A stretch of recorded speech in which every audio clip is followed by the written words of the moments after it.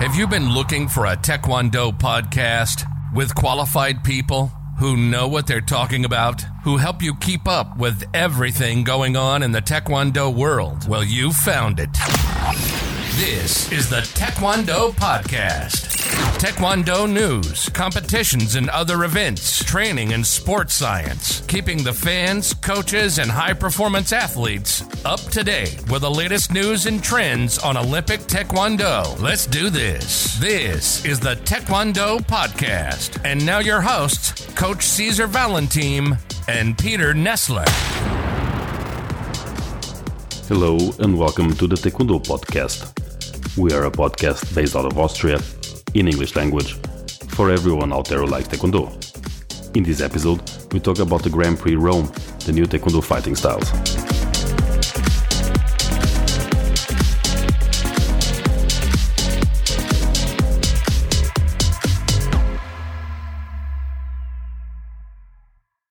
Welcome to our podcast. I'm Coach Cesar Valentin. With me is Coach Peter Nessler. Hi Peter, how are you? Hello, I'm fine. Exciting times now. Well, the new rules are out. They are the only rules. And we've had some events. We saw the Grand Prix Rome and the multi-games at the same time with the new rules. Two different sets of players, of course, different age groups, different referees. And this last weekend we had Luxembourg. We had also smaller tournaments. So you get a chance of having at least an overview of different applications of the new rules. And it was... at least I can say it was interesting. What is your opinion on what you've seen, the little you've seen from the competitions? Yeah, it's very interesting how the players, the coaches, and the referees are dealing with the new rules. For sure, it is that in the big championships like Prix or also multi-games, where the more experienced coaches, players, and referees they are further ahead with applying the rules, also in the fighting tactics. But also, you could see that in some smaller tournaments who applied the new rules, that it brought some advantage to the tournament. It's now, in some cases, or in most of the cases, more interesting. We lost some silly kicks. We gained again some classic Taekwondo kicks, which was obviously the intention by changing the rules in some cases. So, in my opinion, now, for the first few months, it brought some advantages. What is your opinion, Cesar? Well, I do think the first round is definitely much more active. That's what we expected when we've seen already the Pan American Games, when we saw the application of the rules in the club, that the players fight from the first round already with a different approach, different dynamics. In many of the cases, even in the Grand Prix, after 2 rounds, the events were over. As we discussed before, it's not faster because with all the possibilities of asking for video replays to the head kicks, there were a lot of video replays that delayed the match. But definitely most matches are solved in 2 rounds. They don't even go to the 3rd round. When it comes to the fighting styles, yes. You don't see so much like fencing, but at the same time, 2 kicks even if they score, being the maximum allowed is too little. Or even talking in the Grand Prix, at least the commentators mentioned that, and some of the coaches there, they mentioned that they're considering changing it to 3 kicks maximum, and it makes sense. 2 kicks in the air or 3 kicks in the air, they don't score, yes. But if I'm giving 1 kick, correcting it, and then doing a 2nd, 3rd kick that scored, that's beautiful, that's artistic, that's acrobatic, that's fighting, and it should not be forbidden. Like in boxing, you are only allowed to do 1 jab and 1 cross, and you have to stop. That would be a little silly. And the same with Taekwondo. If the same leg can kick you 3 times and scores, it should be allowed. The equipment is still the biggest problem. If there were no such things as equipment failures and so many head scores that didn't score, the matches would be much more interesting. Those are the things that, yes, it is something that good that new rules brought. But there's also a lot of bad things. And when I listen to myself thinking about this and talking about this, go back and have flashbacks of all the big discussions I have on social media with all the old school coaches saying, oh, old style was better. And now, and I don't want to fall into that category. I don't say that the old style is better. I'm definitely not going to say the old players were better. The players today are better and better every day, better than the day before, because they train better. They are better coaches, better trainers, make better players. So obviously we get very good players, and we have rules that make the matches a little bit dirty. And that is the problem with the new rules. Even though in old rules, new rules, grabbing was never allowed, it's still a lot of grabbing. There's still a lot of dirty playing that the referees are not able to decide. The grabbing part in the clinch is definitely something controversial. We got clinching where the player that was grabbing was not the player that was sanctioned with the penalty, and that's because the referees don't understand that grabbing is not only with the hands. I can be choking my upper arm and pressing your arm against my body, and basically I'm grabbing you or holding you there, and the referees don't see that. They see you trying to get away, moving your hands, and then you are the one who get the kamjon. So I think that is one of the worst parts, and of course the clinching. But as you said, some of the skills are back. I would say Anchagi is back. Most of the kicks you've seen these days were Anchagi. What was your opinion? Yeah, definitely. And that was nice to see. Also had the impression that we had some double paltongs back, which was, maybe they're doing it for the old style guys you just mentioned. No, you're correct. I mean, the playing dirty thing could be integrated into an widened approach of IVR, like you have it in soccer, where the IVR automatically starts to examine or parallel examining what happens on the mat, so that they are actively getting into the match if there was something really harming. But the video review jury, when it was most of the times against the decision of the referee of giving a kamjon for holding, they always went in favor of the referee. Actually, most of the review jurors were in favor of the referee, and some of them were clearly not. I saw, for example, in multi-games, players that were clearly stepping outside, and yet the referees were not awarding the kamjon. Even the video replay was asked. I saw a lot of pushing without kicking that got a kamjon for the one that was inside pushing, the one stepping outside, and the other way around, pushing and kicking, and the kamjon was for the guy who was actually pushing. And the video review jury, even though we at home would see the same image as they did with the same quality, not in every tournament, the review jury was very clear. Of course, Grand Prix is always the same as Olympics. You get the best referees, you get the best camera systems. You have 3 cameras with high definition, good computers, and you have a technical assistant that will be there helping you. You don't get that at multi-games. You don't get that at Luxembourg. You don't get that in other tournaments. And of course, the quality of the video review jury is not going to be the same for technical reasons. And obviously, human factor is also in play. The clinching, in my opinion, is the biggest problem. Because even though you want to reduce the clinching and said that you have to kick when you clinch, and you can, after 1 second or 3 seconds, you get the fight command, and then you have to split up the clinch, it was not what happened. In the Grand Prix, you saw them pushing and grabbing and pushing without kicking. And it was awful. It was unfair. It was not beautiful to see. And when you see it players, and I'm going to say something against one of my favorite players. I've been for the last decade a huge fan of Jay Jones. She's an amazing player. Everyone knows this. She's my favorite female fighter in my favorite female weight division, the 57s. And then you get to see her against a very nice and skilled player like Anastasia Zolotic. Such an ugly semifinals or a quarterfinal, such a ugly match where the pushing and the grabbing and the dirty playing was not allowing the players to kick. And then you see in the heavyweights or even the minus 80 division, some of the players that even won the Grand Prix just standing around, just grabbing, waiting for you to attack, not even stepping, not moving. It was totally static, and it was not beautiful. It was not the games we wanted to see.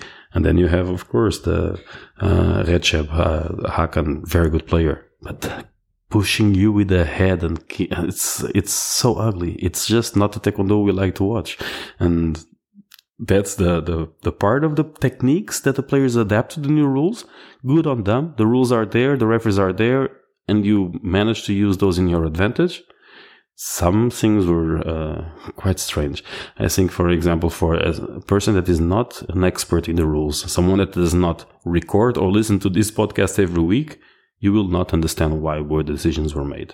You had many matches that in the end of the round the points were tied, you went to the superiority criteria. Superiority criteria is, of course, the spinning kicks, the number of points performed with the spinning kicks, and then the second one with who scored the highest point techniques.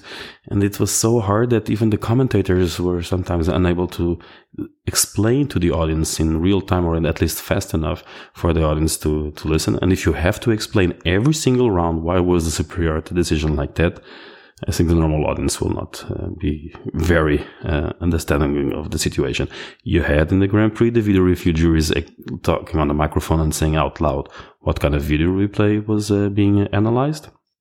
But if you go to a live event, you will not have someone explaining you live why was the superiority decision like that. And can you imagine now in Paris, you're sitting in a hall, you have the players, there's 4-4 in the end of the first round, and blue wins or red wins, and it's your first or second time looking to Taekwondo, and you go like, why? And that's something that the new rules, from a sportsman perspective, is really good. They're really clear for us, but they're so confusing for the normal, not expert in Taekwondo. Yeah, that's true. I mean, we also had, I was at the Bratislava Open last weekend, and we also had a match which was, both players were the same. Female 53 was really, really the same. So first, Jong won first round, Honk won second round, very close. Third round was a tie. Everything was the same, so they had to go for superiority. And it is difficult, but in some cases you have to decide. It was a final, so yes, difficult, but you have to decide something. Maybe in that case you could have the golden point. I don't know. Well, in the end of each round, you do have a superiority. Should we go on the end of each round with the golden point? Should we reduce the number of rounds? Then it's not best of 3. A lot of things can be changed. I think that we should probably brainstorm about this. Let's take a little break and then come back on that. Yeah. This podcast is supported by Hawken Dynamics. Hawken Dynamics believes that technology is most useful when it stays out of your way. That's why Hawken developed the world's first wireless force plate system with extreme usability. It is the quickest, easiest to use, and most robust solution on the market. It is trusted by all sports organizations, large and small, as well as tactical, military, and rehabilitation environments around the globe. It's force testing in the palm of your hand. Here at Taekwondo Center, we use Hawken Dynamics to test and monitor our team. The cloud-based platform allows us to access data and publish a variety of reports on the go. My favorites are trend reports and, of course, weight reports, where I can monitor different metrics to view progress and identify performance indicators, or to compare weights to a baseline data range. I use it on a daily basis to identify readiness. A simple jumping test takes me less than a minute to assess the entire team. Having my own Hawken Dynamics force plates allows me to test reactive strengths, maximum strengths, rate of force development, asymmetry, and so much more. The real-time feedback on the app is useful not only for testing, but as a training tool, making it more accurate and at the same time more engaging for the athletes. If you are interested in learning more about Hawken Dynamics or getting your own, the team can be reached at info@hawkendynamics.com or on Instagram or Twitter @HawkenDynamics. This podcast is sponsored by First Beat Sports. First Beat Sports combines the most comprehensive analytics in team sports with a customizable interface to support real-time monitoring, recovery monitoring, performance management, and much more. The result? Data-driven decisions that support your athletes and team training, recovery, and performance goals. First Beat Sports is trusted by professionals. Over 23,000 athletes representing over 1,000 teams around the world rely on the solution to train and plan with confidence on a team and individual level using HRV-based insights. For more information, please visit our website, firstbeat.com/sports. When talking about Taekwondo training, we need to talk about Athlete Analyzer. Athlete Analyzer is the first Taekwondo-specific athlete monitoring system. It is used by both national teams, regional squads, and small clubs to maximize performance, prevent injuries, and communicate with both athletes and trainer teams. Athlete Analyzer is a cloud-based system with a friendly smartphone app. You can plan and monitor every aspect of your training, even when you are not in the gym with your team. The easy-to-use video analysis tool is not like anything you've seen. It helps you understand your athletes and even their opponents, making this app the only tool you need to manage your team. Before I used Athlete Analyzer, I spent an absurd amount of time in front of the computer, creating spreadsheets and using half a dozen software solutions. I have athletes in my center, but also abroad, and with Athlete Analyzer, it's much easier to communicate, plan, and monitor their development. Now that I have extra time, I can focus on what matters, training my athletes, and it still leaves me some room to do other stuff, like this Taekwondo podcast. Athlete Analyzer offers you a 2 weeks free trial. Visit them at athleteanalyzer.com to sign up, or click on the link in the episode's description. To get the most of your free trial, I recommend you first book a free personal demonstration with Nicholas. It will give you a great insight of what Athlete Analyzer has to offer you and your team. It is well worth the time. You're listening to the Taekwondo Podcast. Now back to your hosts, Coach Cesar Valentin and Peter Nessler. So welcome back. We were talking about the Grand Prix and all the new rules and how they apply.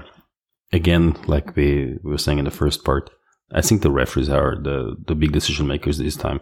And the new rules, even if it's 4 counters that are allowed, and even though the system, by the way, like the Diddle system tells you that maximum counters are 4. If you put a maximum allowed 4, it will stop the match at 3 counters. So if you have a Diddle system with the old version, just make the maximum counters allowed 5. If you want to have 4 allowed and the 5th one disqualified, I hope they notice that the English language or the bug in the system.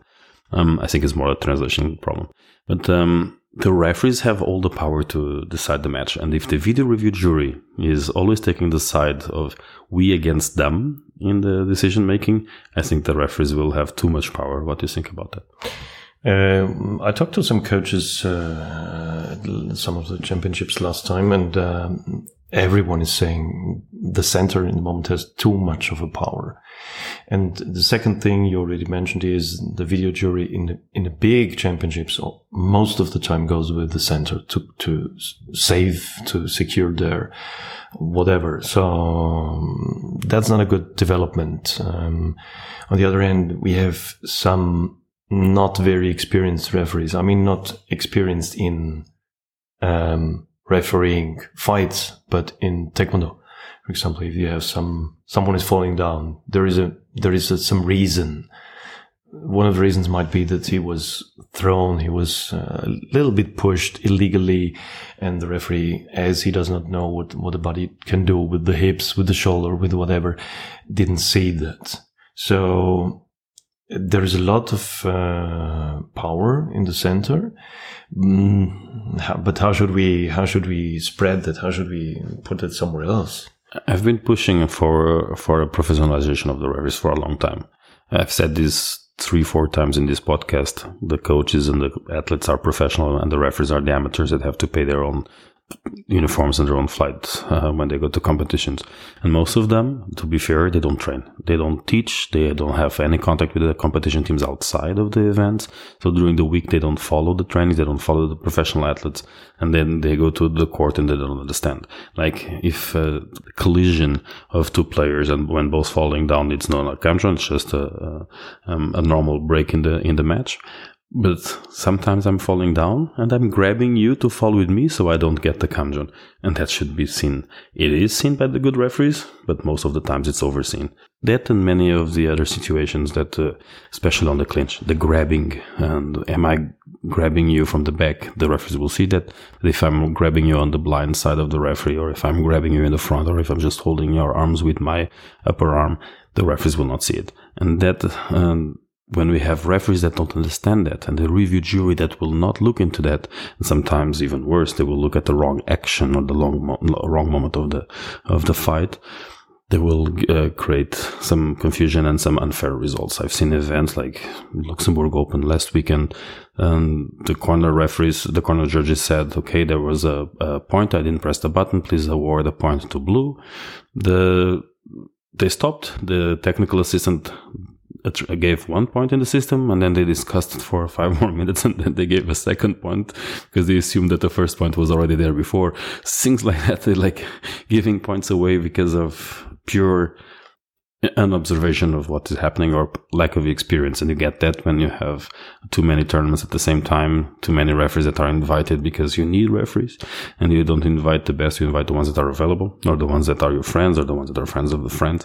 And it's, I understand there should be a career, and the referees train hard, they do their best. Every single referee is there to help. I don't know one referee I will say who wants to be there to become rich, or to become corrupt, or to influence the results. None of them. They were all of them really good people, but some are better than others, and there's a reason why the ones that go to the Olympics go through an immense scrutiny and a lot of training, and they are the best. And then you have others that unfortunately are not the best, and they still get invited to the tournament. And at that time, we should at least have the tournament referee chairmen decide that, okay, you are not allowed to be in this area, or you are not allowed to coach to be a referee for the seniors. You should only be technical assistant, writing down in the paper or doing inspection desk. I will allow you to maybe be a corner judge, but never a center, never a video replay jury. But no, you're old and you're not very good as a referee. I'll put you in the review jury because you don't have to do anything and you will not influence the match. Wrong. You will influence the match. Corner judges that don't press or press wrong or even award 2 points for one punch, they influence the result. And that's something that should be done. We really need to make the referee class more professional, better paid, better supported. Maybe by updating the system so that we don't need so many referees, because we do have all the tools. The referee chairwoman is an amazing person that really knows what she's doing, and all the continental referee chairmen and all the national countries referee chairmen, they're doing an amazing job. Most of the referees want to do an amazing job, but they need to be trained. The same way if I want to be F1 car race driver, I have to go through immense qualification theory and training, not just taking a driver's license. And that's the same thing with the referees right now. Yeah, that's what I said in one of the last episodes. Get rid of the corner judges. I mean, then you have less referees and you could put up on the quality. Definitely. Yeah, well, I guess it all goes back to technology. Fix the helmets, fix the vests, fix the system that the turning kicks and the punches are awarded more or less automatically. So I hope the ones who are listening get some ideas out of this. We will still be here. We will be working to share the news and to talk about these things. And I hope that Taekwondo gets better and better, and I don't go into the social media writing old school was better, because old school wasn't better, but the new rules are definitely a little uglier than before. That's true. Thank you, Peter. It was a pleasure being here with you and with everyone who is listening out there. This was a Taekwondo podcast. If you haven't already, listen to our other episodes that are available wherever you listen to your podcasts. We are releasing new episodes every Tuesday. Stay tuned, subscribe to the podcast, leave us a positive review, and share it with your friends.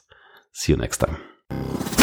You've been listening to the Taekwondo podcast, keeping the fans, coaches, and high-performance athletes up to date with the latest news and trends on Olympic Taekwondo. Your host, Coach Cesar Valentin, has almost 20 years of experience with high-performance Taekwondo and has worked all around the world as a Taekwondo trainer. Peter Nessler has been teaching Taekwondo for more than 20 years, and he's currently one of the top referees in Europe.